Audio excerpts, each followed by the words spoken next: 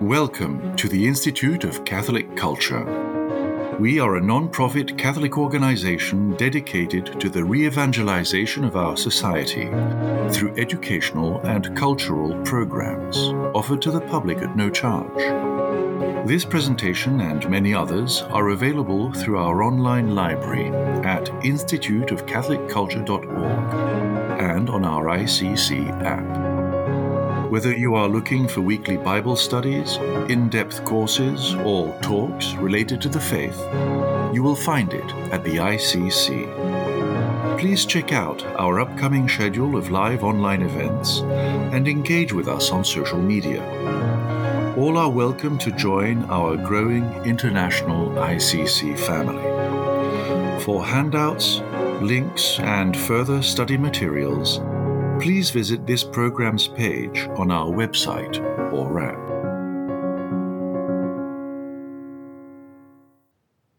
In the name of the Father, and of the Son, and of the Holy Spirit. Amen.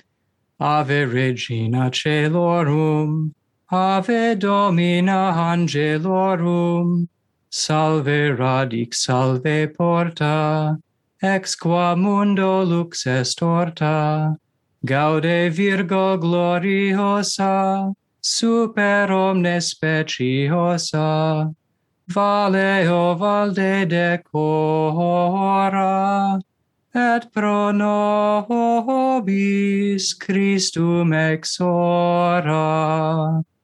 Mary, Queen of Heaven, pray for us. In the name of the Father, and of the Son, and of the Holy Spirit. Amen. Take it away, Chris. So great. I have too much material. I apologize if we don't get through it all. Last week, we talked about women saints who were favored with visions, locutions, interior consolations, and then as a consequence of these, formal recognition on the liturgical calendar or formal recognition of a pious practice by the church took place. And we had a question at the end of last week, which was very good, and I kind of miffed it, but so I want another go. And it was, why are religious favored with these internal consolations, these revelations of the deepest desires of the heart of our Lord and the heart of his mother? And I said that part of the answer, it reveals itself in a reading that's in the Vespers for Common of Virgins. And I was trying to remember what it was. And I said Hebrews, which was a horrible guess. Of course, it's Corinthians chapter 7, which is St. Paul's defense of consecrated virginity. But the particular line that appears in the Vespers verses chapter 7, 32 through 34. The unmarried man is busy with the Lord's affairs, concerning with pleasing the Lord. The virgin, indeed, any unmarried woman, is concerned with the things of the Lord in pursuit of holiness of body and spirit. So I think this is, I mean, I don't know that we need to go on. That's the scriptural evidence, but let's develop a little bit more. Through a vow, women religious are espoused to our Lord. So they enjoy a particular relationship. The person who consecrates himself or herself to God in the single state is embracing a vocation which is defined by a radical commitment to God alone. And this vocation is superior to the married life. This is the teaching of the church. But I will say, I mean, I'm a married person, and I know there are married persons watching. A properly ordered society consecrates the reproductive and childbearing or child rearing functions of a society, so marriage, and it balances these with consecrated virginity. And in your handout, there's a great quote from, I gave quotes from John Paul, from Pope Pius XII, from the Catechism on consecrated virginity as evidence that this is doctrinally defined by the church, but as a superior vocation. But historically or sociologically speaking, there's this wonderful quote from Christopher Dawson, a favorite historian of mine, also on your handout, and it's in The Patriarchal Family in History, which is an essay in his Dynamics of World History. And this is worth hearing. For in a Catholic civilization, the patriarchal ideal is counterbalanced by the ideal of virginity. The family, for all its importance, does not control the whole existence of its members.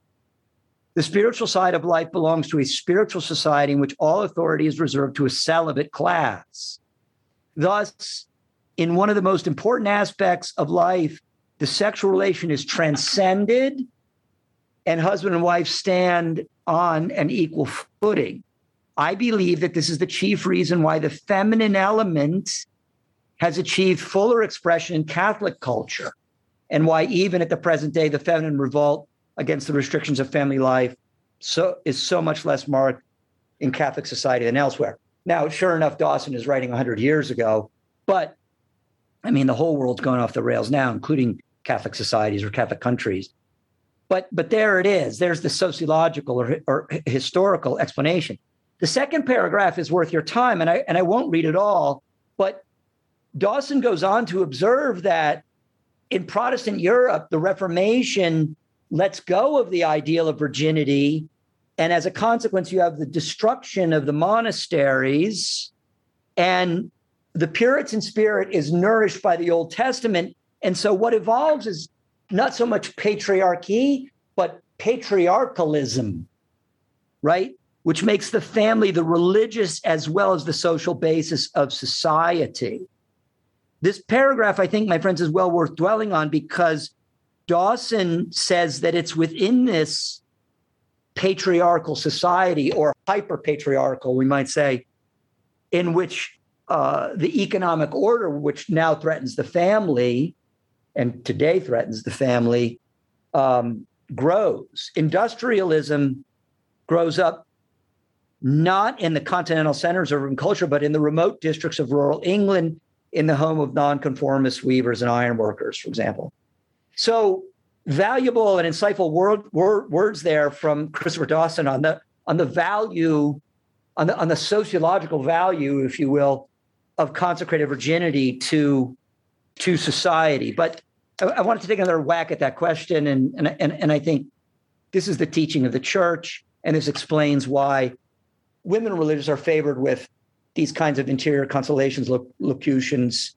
They're spiritually espoused. They made that complete dedication to Christ in a way that a married woman, frankly, is unable to. So there we go. This is the chief reason why the feminine element has achieved fuller expression in Catholic culture.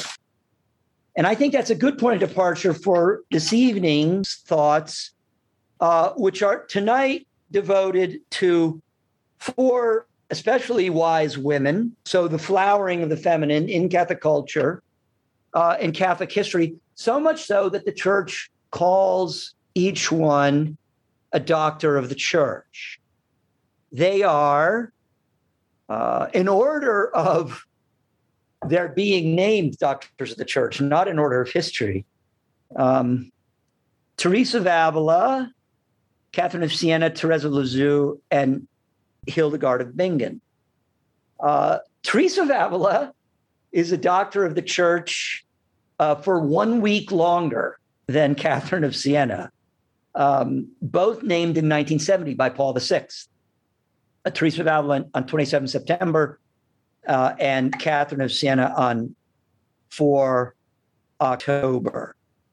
Even though Catherine of Siena in the Economy of Salvation, we could say, was a doctor of the church for 200 years longer than Teresa of Avila. But anyway, there is some fussing among like some of the trads about, not all, but, and even a tiny portion, but, can a woman even be a doctor of the church? And it's a silly question, but it does give us an opportunity to point out that there are distinctions, I think, between the intellectual pursuit of theology and the poetic knowledge that these 4 women impart to us. They are teachers of the heart. And I use that expression poetic knowledge, and I don't know how far I got there, but it's on your handout. Thomas Aquinas uses the expression poetica scientia to describe the immediate, direct apprehension of reality that inspires wonder and awe. He calls this poetic knowledge. And there's an excellent book by a man named Dr. James Taylor, who was a student of John Senior's, and I recommend his work to you. You can find interviews of his online, but he says poetic knowledge is not a knowledge of poetry, though it is that, but it is a poetic experience of reality. Poetic experience, Dr. Taylor writes, indicates an encounter with reality that is non-analytical, something that is perceived as beautiful, awful, awe-inspiring, spontaneous, mysterious. Poetic knowledge is a spontaneous act of the external and internal senses with the intellect, integrated and whole, rather than an act associated with the powers of analytic reasoning. It is, we might say, knowledge from the inside out, radically different from a knowledge about things. In other words, the opposite of scientific knowledge or analytic knowledge. And it is this kind of knowledge that these four ladies give us: Teresa of Avila, Catherine of Siena, Teresa of Lisieux, Hildegard of Bingen. So tonight I'd like to say a few things about each of them. I don't know how far we'll get. I think I want to spend the most of the time with Teresa of Avila. Will we get through all four? Who knows? But we're going to see. But as we talk about them, I think that we're going to find some common themes in the lives of these magnificent ladies. And one of them is a constant heart-to-heart communication with God, always communicating with God heart-to-heart, right? Which, interestingly, is from Cardinal Newman, heart speaks to heart. And our friend Bishop Conley has that on his motto, heart speaks to heart. So complete surrender. And this is very much poetic knowledge. They all provide service to the church in difficult times in the history of the church, but they do it within the church. They are not Protestants. Okay, so when you read that Catherine, because she's scolding the Pope, and scolding, is a good word, I think, here, though with charity and love, or Hildegard of Bingen when she's treating with emperors and bishops and popes, warning them of their vanities, or Teresa of Avila, for example, reforming the Carmelites against a lot of resistance, always within the church and always in obedience. And this is an important lesson, I think, for our time, where we don't have to, sugarcoat it. The church is in a confused time, and no small amount of the ambiguity comes from the Holy See. So they're good examples for being in the church, working for reform within the church, and not from without. They're not feminists. They're not feminists. They're not trying to make it big in a man's world, which is a narrative that you hear. They are loyal daughters of the church. They're loyal daughters of the church. And like last week, all are marked, the lives of all of these women are marked by intense and prolonged suffering and trials. And not just that, but the embracing of suffering and trial. So maybe we'll find some more common realities as we go forward. Let's start with St. Catherine. I'm going to say very little about her because I have a whole talk on the ICC website about St. Catherine. But I mean, and I think many of you know the story, 14th century dyer's daughter from Siena, is born about the same time that the Black Plague enters the European basin. is a devout young lady from the very, very earliest of her life. Her devotion comes from reading the lives of saints. And by the way, on your handout there, I have a magnificent quote from Saint Benedict in this regard, because this is a common theme in all of these ladies. At the top of the very first page, Pope Benedict XVI said, "I did once say to me that art and the saints are the greatest apologetic for our faith. The arguments contributed by reason are unquestionably important and indispensable." This is what we do here at Catholic Answers, right? But there's always dissent somewhere. On the other hand, if we look at the saints, this is a great luminous trail in which God passed through history. They are a force for good which resists the millennia, truly a light of light. So Catherine is very inspired by reading the lives of the saints. She has a vision of our Lord at a very early age. She practices very severe mortifications as a very, very young child. Her parents want her to marry, and why not? Marriage is very important to the social security of Tuscany at this time, when things are in such a state of political unrest. So extended family is extremely important. Sigrid Undset explains this quite well in her biography, which I recommended last week. But she defiantly cuts off her hair, as Rose of Lima would later do, disfigure her face, right? Unwilling to marry. She eventually becomes a Dominican tertiary and treats first the destitute in the hospital there at Siena, lepers, superannuated prostitutes, people that no one wants to care for, plague victims. She develops quite a following. She has no formal theological training, and yet her letters and her counsel reflect a profound knowledge of theology. She's examined by a team of Dominicans in Florence who find a pious, faithful, theologically sound girl. Her caterinati, as they are called, her field of followers grows and grows and grows.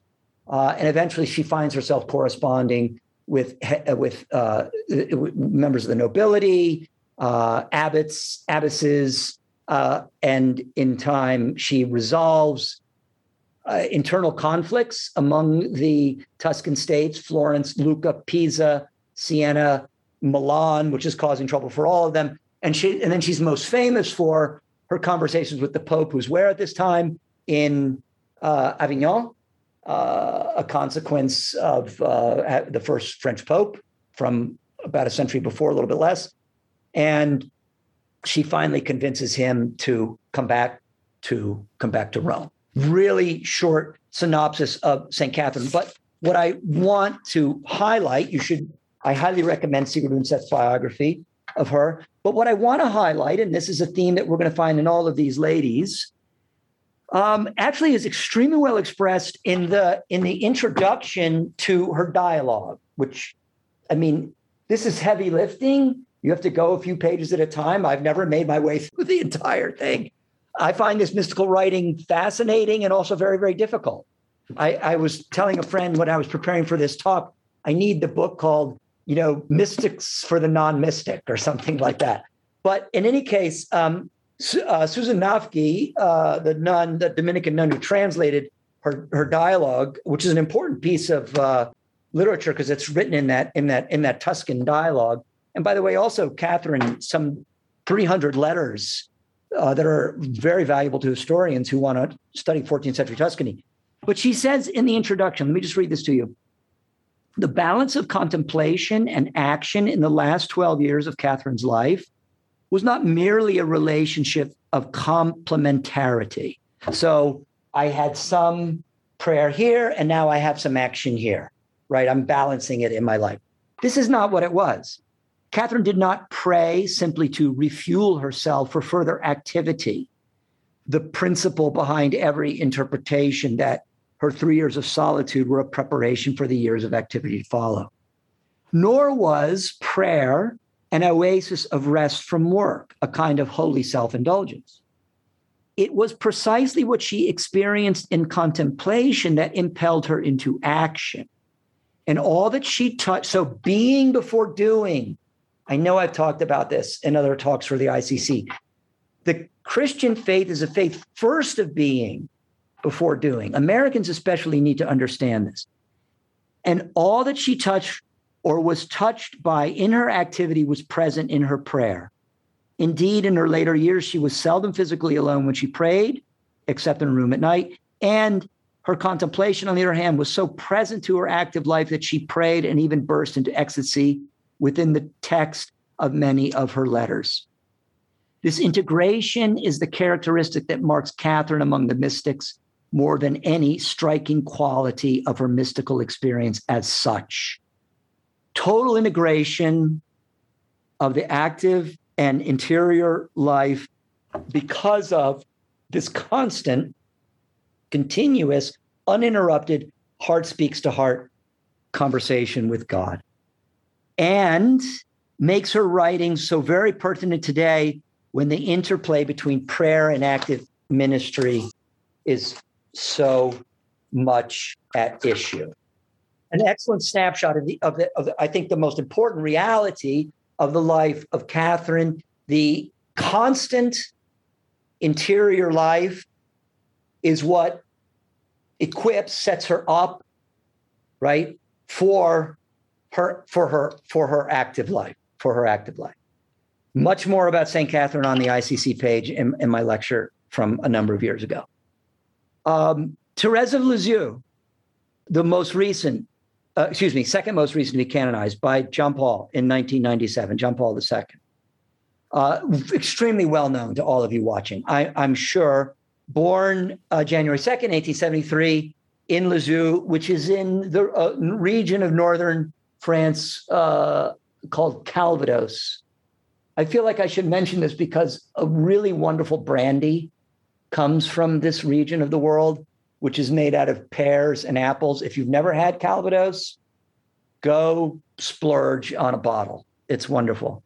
A large family, 5 of the children joined the cloister, 4 at the same Carmel. Becomes a professed Carmelite September 24, 1890. She's 15 years old. 1880. She contracts shortly thereafter, 1890. She contracts shortly thereafter, 1894, tuberculosis. So within just 3 to 4 years of joining the Carmel, where in large part her duties were menial tasks: cleaning, dusting, mending, working in the sacristy, attending to the novices. She continues at this work until the last months of her life, which she spends in the infirmary until her death in 1897.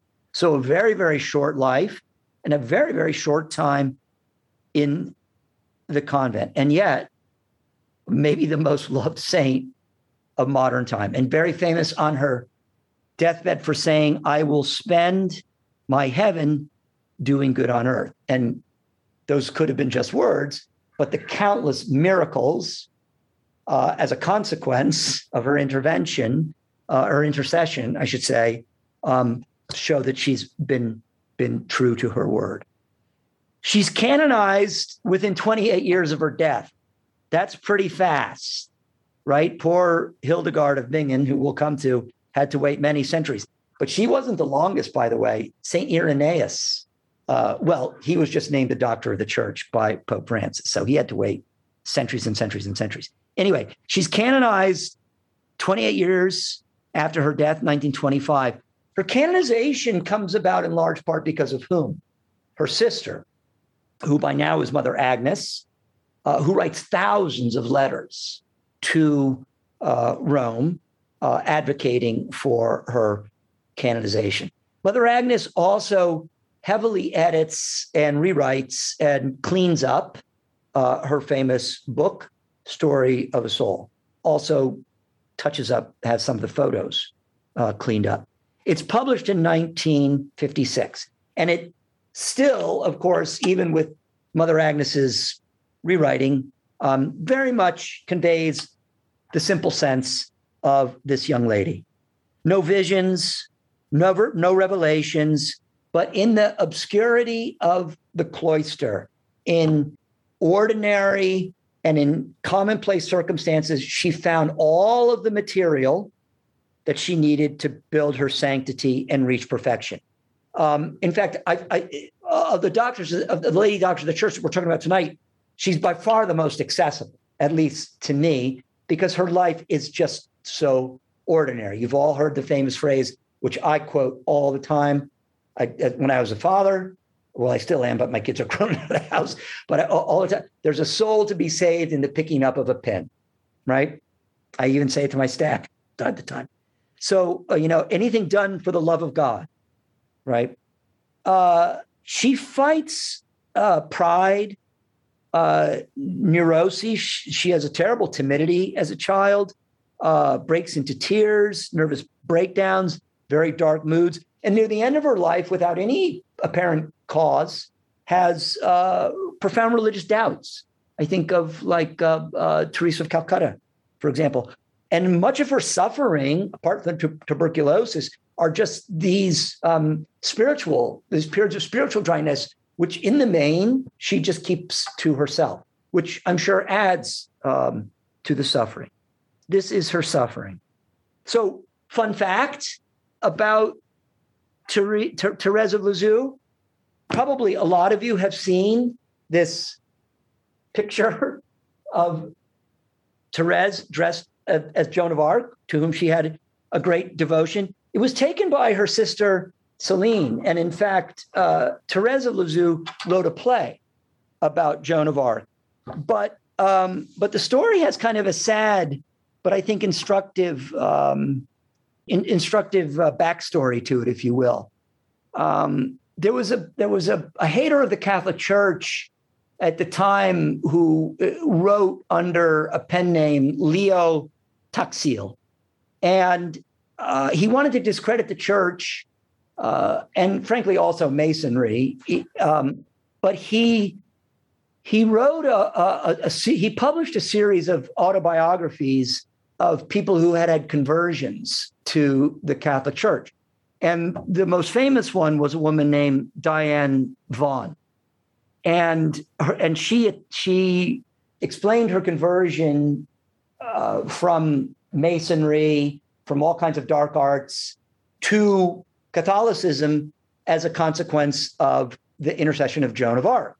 And the book made its way into the convent, and Thérèse was very taken with this because she had such a love of St. Joan. So Thérèse sent this picture to Diana Vaughan with a letter. And Diana Vaughan allegedly wrote her a letter back. Well, shortly thereafter, Leo Taxil, and the man's actual name I've forgotten and I didn't write it down, but you can look it up, held a public conference in which he said, all of these autobiographies that I've written are complete hoaxes, and I wrote them and published them to expose, the kooky people in the Catholic Church. And then, by the way, he was not well received having done this, and he had to move away from Paris. He died in 1907 of some cause, and we don't know what it is. But this really broke Thérèse's heart. She and all of us have had, I think, some kind of experience like this where, we were all in on something, and then our naivete or our generosity or our goodwill, whatever it is, was really kind of thrown back at us.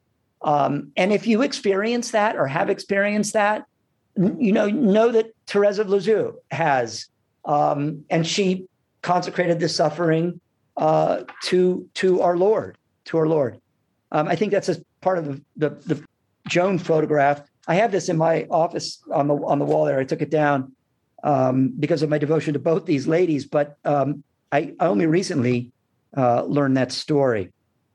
Let me just finish up with Thérèse of Lisieux. Central to her thoughts, love of neighbor out of love of God. And some of you will know that during his very, very short reign, John Paul I, so what, 5 weeks? I recommend this book to you very much. It's called Illustrissimi. And they're letters that John Paul I wrote to all kinds of characters. Charles Dickens, Mark Twain, people who were dead, some fictional characters. He has a letter here to Pinocchio that's very charming. G.K. Chesterton. He has one to Therese of Lisieux. And in his letter to Therese of Lisieux, he tells a story that was told to him by a man named Archbishop Perini. I don't know who Archbishop Perini is, but it's a beautiful story. And I want to tell it to you. A young man knocks one evening at the door of a house. He is wearing his best suit, a flower in his buttonhole, but inside him, his heart is pounding. How will his girl and her family receive the marriage proposal that he is shyly coming to make? The girl comes to open the door in person. One glance and the young lady's blush, her obvious pleasure reassures him. His heart swells. He enters, and the girl's mother is there. She seems to be a likable lady. He actually feels like giving her a hug. The father is there too. The boy has met him 100 times, but tonight the man seems transfigured by a special light. Later, the girl's 2 brothers arrive. There are embraces and warm greetings. Bishop Bernini asks himself, what is happening in this young man? What are all these loves that have suddenly sprouted like mushrooms? The answer, these are not several loves, but a single love. He loves the girl, and the love he feels for her is extended to all of her family. Anyone who truly loves Christ cannot refuse to love mankind, for all are Christ's brothers.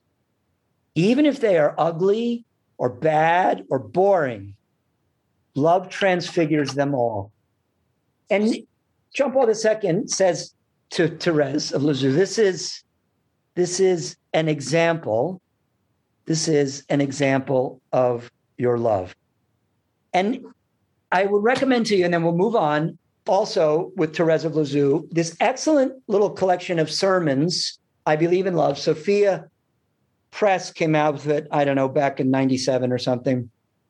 Father Jean Delby, a French priest, he gave a number of conferences on Therese of Lisieux. One's on the Eucharist, one is on the apostolate, and this one is from his conference on love, fraternal charity. Little Therese wrote, when I want to increase in myself my love of neighbor, especially when the devil tries to put before the eyes of my soul the faults of this or that sister who is less appealing to me, I hasten to seek out her virtues, her good desires. I tell myself that if I have seen her fall one time, she may well have undergone a great many victories that she hides through humility. And that even what appears as a fault to me could very well be an act of virtue because of the intention. I understand now that perfect charity consists of enduring the faults of others, of not being at all astonished at their weaknesses, of being edified by the smallest acts of virtue which one sees them practice. What great counsel from the little flower. Okay, very good. So we'll proceed. Hildegard of Bingen, named a doctor of the church very recently, 2015, by her fellow German.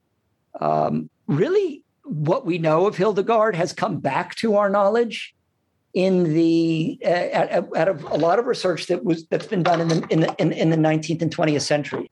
But by way of example, so here is a Lives of Saints that was it's alphabetical. That a friend of mine gave me a number of years ago. It's actually an excellent reference. It was published in 1956. This is the first edition. And, it has contributors like Evelyn Waugh and Arnold Lunn and Alan Price Jones. It's really quite extraordinary. But here is the entry on Hildegard. It's about 8 lines.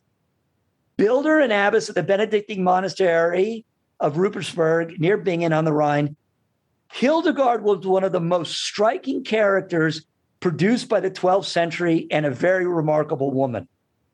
So I laugh at this because, all right, well, if that's so, ought we not have another couple of pages dedicated to her? But you can see that learning was still underway, even in 1956, about this magnificent saint. So let me just say a couple of quick things. Born in 1098 in Bockelheim, about 50 miles west of what is today Frankfurt. She was called the Sibyl of the Rhine. She took the veil at 15 years of age under the care of a blessed Jutta. The monastery followed the rule of Benedict. She became quite good at Latin, but also not just Latin, music and the domestic arts.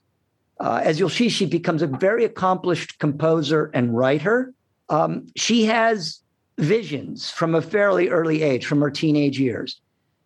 These visions cover topics such as the charity of Jesus Christ, the kingdom of God, heaven, hell, the devil. She eventually confides these visions to her confessor. He tells her to write them down. They are reviewed by the bishop, who decides these are, in fact, visions from God.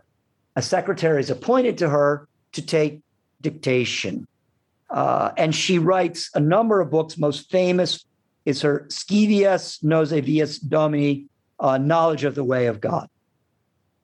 She describes at one point a shaft of light that gives her a knowledge. I think I actually have her account here. A shaft of light of dazzling brilliancy came from the open evidence, pierced my mind and my heart like a flame that warms without burning as the sun heats by its rays. And suddenly I knew and understood the explanation of the Psalms, the Gospels, and all the other Catholic books of the Old and New Testament, but not the interpretation of the text of the words or the division of the syllables or the cases and the tenses. So she had a kind of infused knowledge, but it was this knowledge that I'm talking about, sort of an infused poetic knowledge, right? Not so much an analytical knowledge of the text, but an experiential knowledge of them, okay?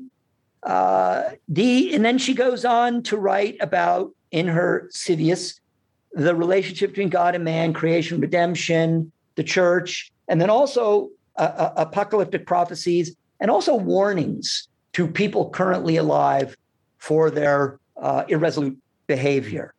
Pope Eugenius appoints theologians, including Bernard of Clairvaux. They give their approval.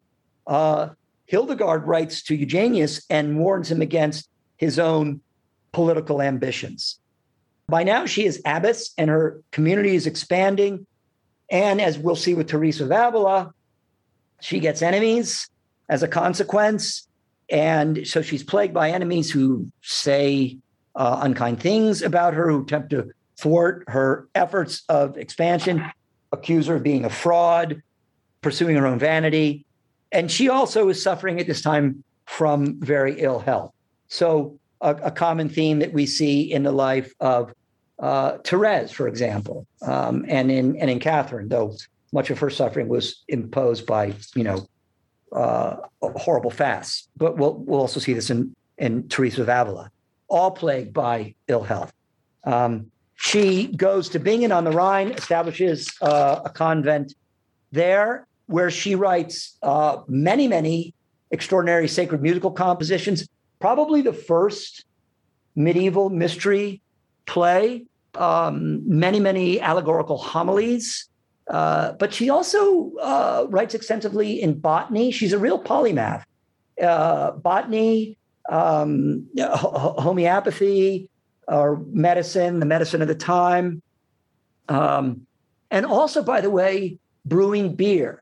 Now, it depends who you read on this. So fun fact on Hildegard. It depends who you read on this, but certainly she wasn't the first person to use hops in brewing.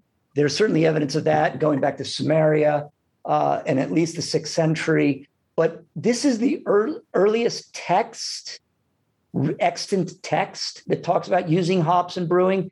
And one account goes that she's driven to use hops in brewing, she says, because of their own bitterness, but also hops stop putrefaction when put in beer and may be added so that beer lasts much longer. So they function as a preservative.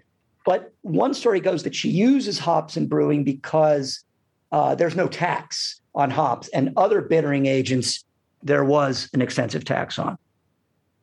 She has a massive correspondence to, like St. Catherine, here's another parallel, to princes, emperors, kings. She writes Henry II of England, who, of course, is responsible for the death of whom? Thomas à Becket, bishops and abbots, and a lot of it is scolding, so like St. Catherine, but in a charitable way, warning them that their irresolute behavior, their failure to live up to their office is going to bring about some scourges. Also to the clergy of Cologne, she writes about their carelessness, their avariceness.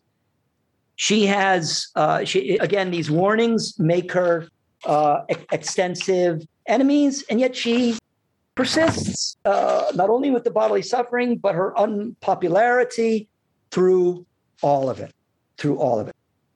Why? Because she has this constant, like Catherine, like Therese of Lisieux, constant communication, heart-to-heart conversation of God, this poetic, this experiential knowledge of God. I'll close Hildegard here with a vision that she has of the fall of the angels, which is worthy of Dante.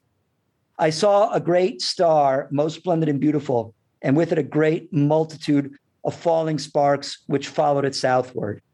And they looked on him upon his throne as it were something hostile, and turning from him, they sought rather the north.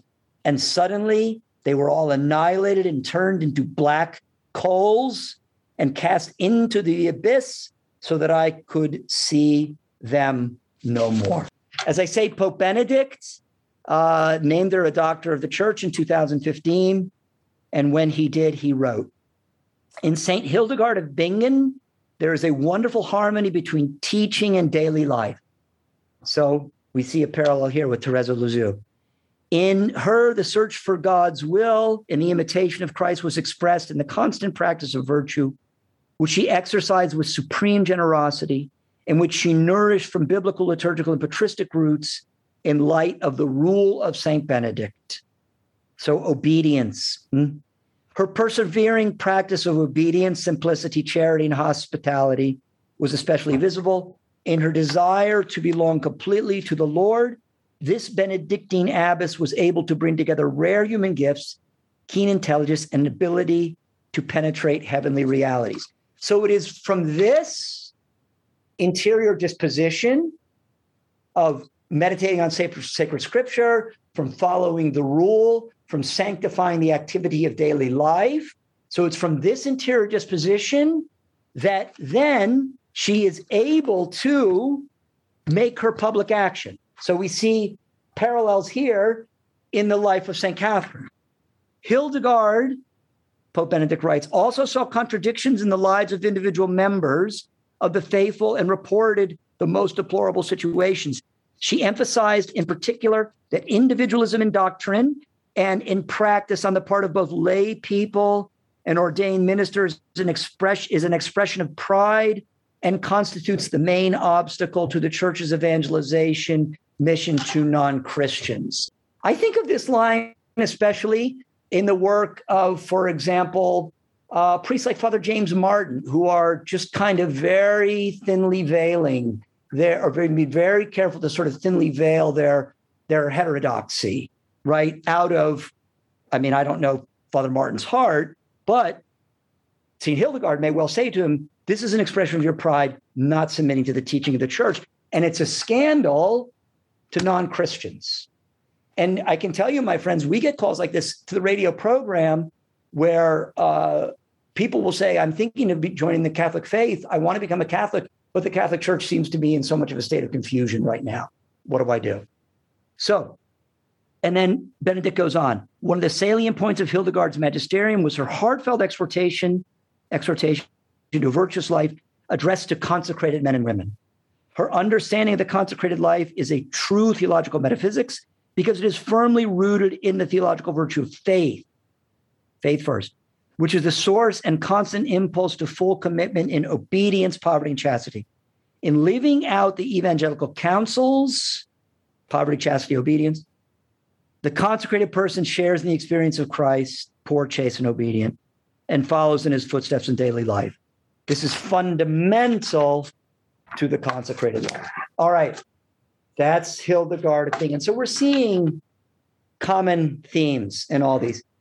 So Teresa of Avila, been a doctor of the church, as I say, for 1 week longer than Catherine of Siena, even though Catherine was 2 centuries older. Irenaeus, as I said, had to wait 18 centuries to be named a doctor of the church just this year by Pope Francis. On your handout there, I explain what a doctor of the church is. I use Father Hardin's definition. So Teresa of Avila was born in 1515. 23 years earlier, Columbus sailed for the New World. 2 years after Teresa's birth, Cortez lands in Mexico. So, and in fact, she has 2 brothers who will serve with Pizarro in the conquest of Peru. But this is the world in which Teresa, in the way that, for example, Catherine lives in the world of the Avignon papacy and then the Western schism. Teresa of Avila lives in the world of the 16th century, which is afflicted with the Protestant or the Protestant rebellion, what historians call the Protestant Reformation, but also the discovery of the New World, and also the West's conflicts with Islam, 1571, Battle of Lepanto. A lot of us know Teresa of Avila through her very famous statue there at Santa Maria della Vittoria of her transverberation, the scene that she describes in her life of the angel piercing her heart. And we'll talk about that. The statue is magnificent. It's one of my favorites. It's exquisite. I love Bernini. But, you know, it is undeniably unsettling. It has a kind of erotic quality to it. And I think this points to some of the problems with hagiography generally, which I think, for example, Sigrid Undset overcomes well in her biography of Catherine of Siena. But sometimes with hagiography, we get such an effort to give us the holiness of the saint that we don't get the fullness of a human person. And I think that we can actually get at that quite well with Teresa of Avila. She's born in the Castilian mountains. It's a hard area, not real fertile, cold in the winter up in the mountains, about 70 miles west of Madrid. A noble family, but a kind of a new noble family that is merchants who make good marriages. Columbus did this and then continue to make good marriages and then find their way up the noble class. She wants to be martyred as a child. She and her brother Rodrigo run away from home, hoping to get martyred by the Moors. Her uncle finds them, brings them home.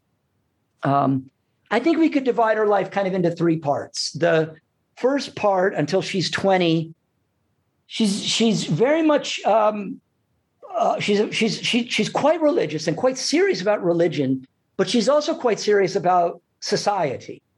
And she loves the romance novels. So here, when we say romance, we mean the kinds of books that Cervantes, and I know Sean Fitzpatrick just did a magnificent job with Cervantes for you, that Cervantes makes fun of in Don Quixote. But she imagines herself as one of these tragic ladies in these romantic stories. But she's also quite interested in the lives of saints, like Catherine of Siena was.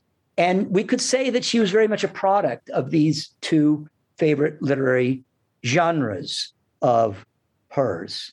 But she admits that she was unserious in her youth. And I think I may have even provided a Teresa of Avila on her youth.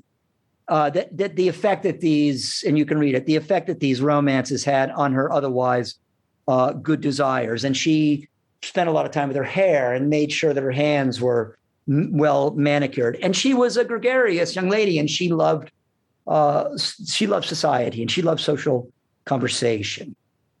She's plagued by a series of illnesses. Another common theme here: intense suffering, and we think maybe malignant malaria. But her suffering is exacerbated, doubtless, by a kind of psychosomatic quality to it. Her interior anxieties exacerbate her physical suffering. During these illnesses, she discerns for the Carmelites, and she joins the Carmel of the Incarnation for 20 years. So I would say this would be like the second part of her life. She lives outside the walls of Avila. And by the way, if you look at images of Avila, many of the city walls are still there. But this Carmel is not serious, right? So a quick word about the Carmelites. Their origins are, sort of shrouded in legend, but we do know in the Holy Land and even into the Old Testament, some would argue, certainly that's the way a Carmelite would tell it. We do know that their rule comes from about 1206 to 1214, when it was written by St. Albert. And in the rule is very simple. There's a lot of time, common property, poverty, obedience, of course, serious poverty, and a lot of time devoted to mental prayer. But the rule is not being followed very attentively at the Carmel of the Incarnation. And the parlor there is a very social place. And there's these things that don't translate well, galentios de monjas, that go on there. And probably the best way we could describe it is courtship of nuns. And this sounds a little bit strange, but it would be conversations with men from the noble or the upper class coming in to have, chaste or sort of chaste conversations with nuns in the parlor, but all under the guise of intellectual and good conversation, right? So a serious threat to the vow of a nun. She abandons, as a consequence of these conversations, her practice of mental prayer, so essential to the Carmelite life. And she finds that she has a very divided heart. And she has two patrons that she thinks on who have this divided heart: Mary Magdalene, or had, and St. Augustine, right? But her third part of her life really begins at about the age of 40. In 1554, she has a vision of the wounded Christ. And it's more than a vision. She writes, "I felt that he was within me, or that I was totally engulfed by him." And in the course of this conversation, our Lord says to her, "I will not have you hold conversations with men, but with angels." And she has a series following this of interior communications and consolations and locutions and visions, whatever you want to call them. But this is what Teresa said of them. She said they were much more clear. They had a perfect clarity to them, much more clear than ordinary human speech.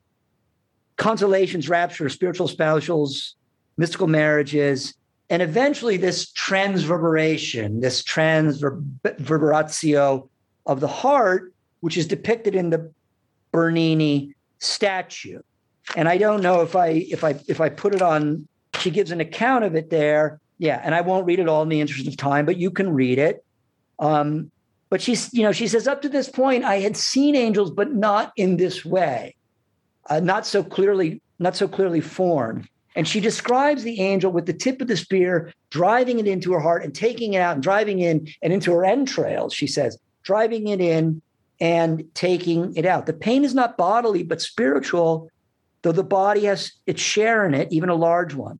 It is a caressing of love so sweet, which now takes place between the soul and God, that I pray God of his goodness to make him experience who may think that I'm lying. So she has this transverberation, and this really gets underway the third and most fruitful period of her life. But it's important to say here, like Catherine, like Hildegard, like Therese, that in the fullness of all these spiritual espousals, she submits all of this to the direction of her confessor, to the direction of her spiritual director, to the authority of the church, even on occasions where God is telling her to do one thing, she follows the direction of her confessor, right? There's a virtue in that. So the third period of her life is underway, a third period of intense and austere reform of the Carmelite order. And here she runs into the resistance. And many of you know this story, but her object is she said, the convent of the Incarnation had 120 women. And she's got this great wit about her. She says, this is just way too many women in one place. And we all know what that's like. And that's not me saying that, that's Teresa of Avila. And she says, you get too many women together and it's not going to be good. So she wants to found much smaller convents of no more than 21. And they aren't going to wear shoes. So the discalced Carmelites. Now, eventually she makes a compromise and they can wear sandals. It is cold in parts of Spain. But here they live lives of true poverty, property in common. And of course, she's very famous for her interior castle, for her way of perfection, for her letters. But she's also famous for writing a book called Her Foundation.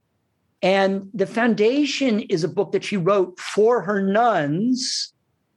And it is describing the action of founding what I think were some 17 or 18 convents during this period. And I think that it is in this book, in the Foundation, that we get a real good sense of Teresa, the person. And I wanted to read several to you, but I'm just going to read one, which I think just illustrates what a human person she was, but also how all in as a saint she was. So they are setting up a convent in a town called Medina de Campo. And everyone thinks this project is a great folly. And like I say, as I'm sure all of you know, her reform of the Carmelites is met with a great deal of resistance from within the order, from the Inquisition. She eventually gets the help that she needed in the form of John of the Cross, of course. But, he's excommunicated and imprisoned by his own order for something like 9 months. So a lot of resistance, in addition to the physical suffering, a lot of resistance from within the institutional church. So everyone is saying this project is going to be a big folly, and they want to come in and set this convent up in the middle of the night so that it's all set up so that by the morning, they're underway. We arrived at midnight and alighted at St. Anne's so as not to make any noise and went on foot to the house. It was just the time when the bulls, which were to fight the next day, were being driven to the enclosure, and it was a great mercy that some of them did not toss us. So they go into the patio, And there's a local Carmelite prior there who says, this part of the house could be adapted as a chapel.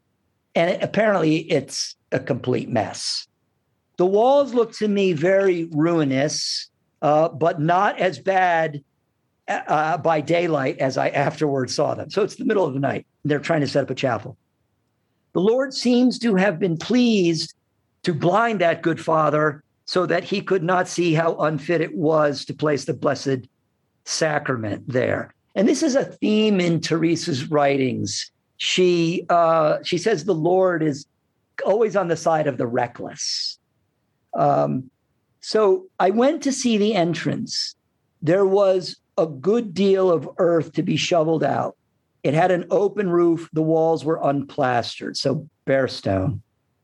The night was short, and we had only brought with us a few hangings. I would think she means her tapestries or something to decorate the chapel with. I think 3, which were not nearly enough to cover the length of the entrance, and I did not know what to do, for I saw it was not fit to set an altar there. It pleased the Lord, for he desired that it should be done at once, that the lady's steward had in his house a great deal of tapestry of hers and some blue damask bed hangings, and she had told him to give us anything we wanted, for she was very, very good. When I saw such good furnishings, I gave praise to the Lord, and so did the others. So God provides. We did not know what to do for nails, nor could we buy any at that hour, but we hunted in the walls, and so she's pulling nails out of the walls so she can hang these tapestries in this makeshift chapel. We hunted in the walls, and at last, with a good deal of trouble, we found plenty. Any one of us would have said, forget this, we'll just sort it out in the morning. Some put up the hangings. We nuns cleaned the floor, and we worked with such a will that when the morning dawned, the altar was set up and the little bell in the passage, and mass was said at once. Up to this time, I was very happy, for it was my greatest pleasure to see one more church where the Blessed Sacrament was reserved. So here's just a little snapshot of just the kind of the nuts and bolts of a very real woman with indomitable courage and drive. But why? Because of this constant interior conversation with God. And I think I recommend to you the Interior Castle and the Way of Perfection. I think all those are very, very heavy lifting. Like I say, I need mystics for the non-mystic. But if you can get a copy of the Foundation, you will get a very, very good sense of just that. I mean, it's a wonderful thing for someone like me who likes stories and wants to get a good sense of the time and the actual person of Teresa of Avila, and it's full of just really, really delightful anecdotes like that reveal the 3 dimensions, the fullness of the character. That was a stupendous presentation. You really did pack a lot in, even though it was a whirlwind tour through these. What was it? 5 women. This even 4 of them. Yeah. All right. Chris, I have already a couple of questions, so let's just move quickly through a couple of these, and we'll close it out through the evening or for the evening. Going back when somebody's writing in, going back to how you opened tonight's talk, how should married men and women take the example of these remarkable women into our own lives? You had this great principle. How do you focus on being overdoing if we're not nuns, like each of these examples that you just gave us? I'm going to tell you one thing. I could tell you several things to do, but one thing I strongly encourage. People ask me from time to time about my faith journey and that sort of thing. And I'm like, when people ask me that question, I say I'm still packing. But I can tell you something that has been transformative in my life as a father and as a husband and as the president of an apostolate. And just in the last 5-6 years, and it's the regular practice of lauds and vespers. And this is how you imitate the life of the cloistered. And we use here, oh, darn, I thought I had one. Well, they're all in the chapel. We use here the Mundelein Psalter. which is very good translation, and it's just Lauds and Vespers. It follows the new calendar. If you want to follow the old calendar, that is quite a bit more involved. But I strongly recommend the practice of Lauds and Vespers, and do it with your spouse, or do it with a group of other married couples, or maybe at the office if it's appropriate. I mean, obviously, Catholic Answers, that's easy. We have a chapel, and we're all working for the church here. So so in other people's lives, it can be a more difficult thing. But find a group of people that you could do it with, even if you did it once a week and then you got up to every day. It will change your life. People say things change your life. Praying Lauds and Vespers will change your life, and it will begin that heart-to-heart conversation with God, because it's all the Psalms, and that's what King David had, that heart-to-heart conversation with God. Now, of course, he strayed from it, but and then he returns to it. But yeah, pray Lauds and Vespers.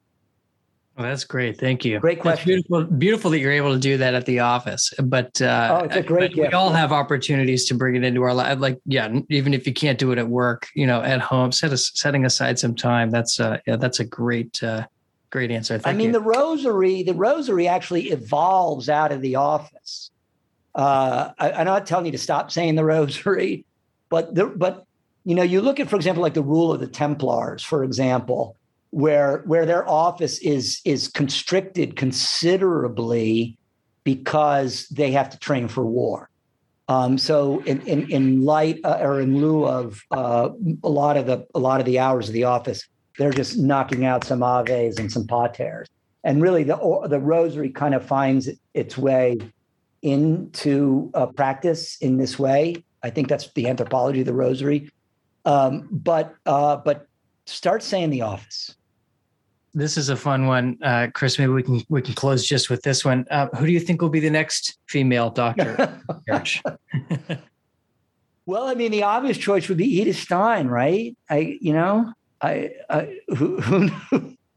don't know. We'll see. Maybe it's someone we have not heard of, like Hildegard of Bingen. So I have a question for the group, and many of you have heard the story of Teresa of Avila, and it's rendered several different ways, where on one of her excursions or foundings of a monastery or convent, she's traveling, and it comes in different forms. She's crossing the river and the carriage is overturned, or she's climbing up the side of a hill and she slips back down into the mud, or whatever it is. But she finds herself, seated in the mud or in the water or both. And she says to our Lord, and this is believable because she has examples of wit like this. So there is a case where she was walking around barefoot, and this fellow who should never have said anything like this to her says, "Teresa, you have such beautiful feet." And she says, "Well, take a good look at them because you're never going to see them again." So anyway, so she has a kind of a wit about her. But anyway, so there she is. She's sitting in the mud or the water. Her travel efforts thwarted. However, it happens. And she says to our Lord, why would you treat your friend like this? And our Lord says to her, "Well, this is how I treat all of my friends." And she says, "Well, it's a wonder you have so few." So now I think this is a believable, but I think it's an apocryphal story. I have not read the whole of the foundation, which is where I think you might find it. But if one of you can actually find me, the oldest place I've been able to find it, furthest back, is in a French biography written in like the late 19th century, early 20th century, something like that. So the story is more than 100 years old. But if it's actually a story that she tells, I've not found the source. And if somebody knows it, I'd like to see it. If anybody on the top of their head, I mean, if you're on the panel here, just chime in. But if you are behind the scenes here, chat it in. I mean, maybe we could crowdsource this a little bit. If somebody, is reading the Foundation's and just wants to email us at the Institute, I'd pass that along to you. We can get if somebody, I think it does fall under that. What the saints never said, like St. Francis. Preach the gospel, use words if necessary. He never said anything like that, not even remotely. But in any case, So if anybody finds that, Teresa Cotter writes in the chat, she's going to check, but she's sure this happened. So let's Teresa. Okay, good. Us. We'll see if we can get a good source on it. Yeah, super fun. Well, thank you, Chris. Yeah, we'll wrap up here. And I just want to thank you for this series. If any of you missed the first part of this and just joined us for tonight, that recording is posted on our website. And this one will be as well, if you want to go back and review or share with friends and family or anybody who might benefit from being introduced to some of these wonderful women in the community of saints. Thank you, Chris. Could you close us in prayer this evening? Absolutely. But let's pray to our Lady. Remember, O most holy Virgin Mary, that never was it known that anyone who fled to thy protection, implored thy help, or sought thy intercession was left unaided. Inspired by this confidence, we fly unto thee, O Virgin of Virgins, our Mother. To thee do we come, before thee we stand simple and sorrowful. O Mother of the Word incarnate, despise not our petitions, but in thy mercy hear and answer us. Amen. Saint Therese, Saint Teresa, Saint Catherine, Saint Hildegard, pray for us. We hope you enjoyed this program from the Institute of Catholic Culture. Remember to download our app and share our online library with friends, co-workers, and family members. To learn more, get involved, and support the Institute's work, visit instituteofcatholicculture.org and visit us on social media.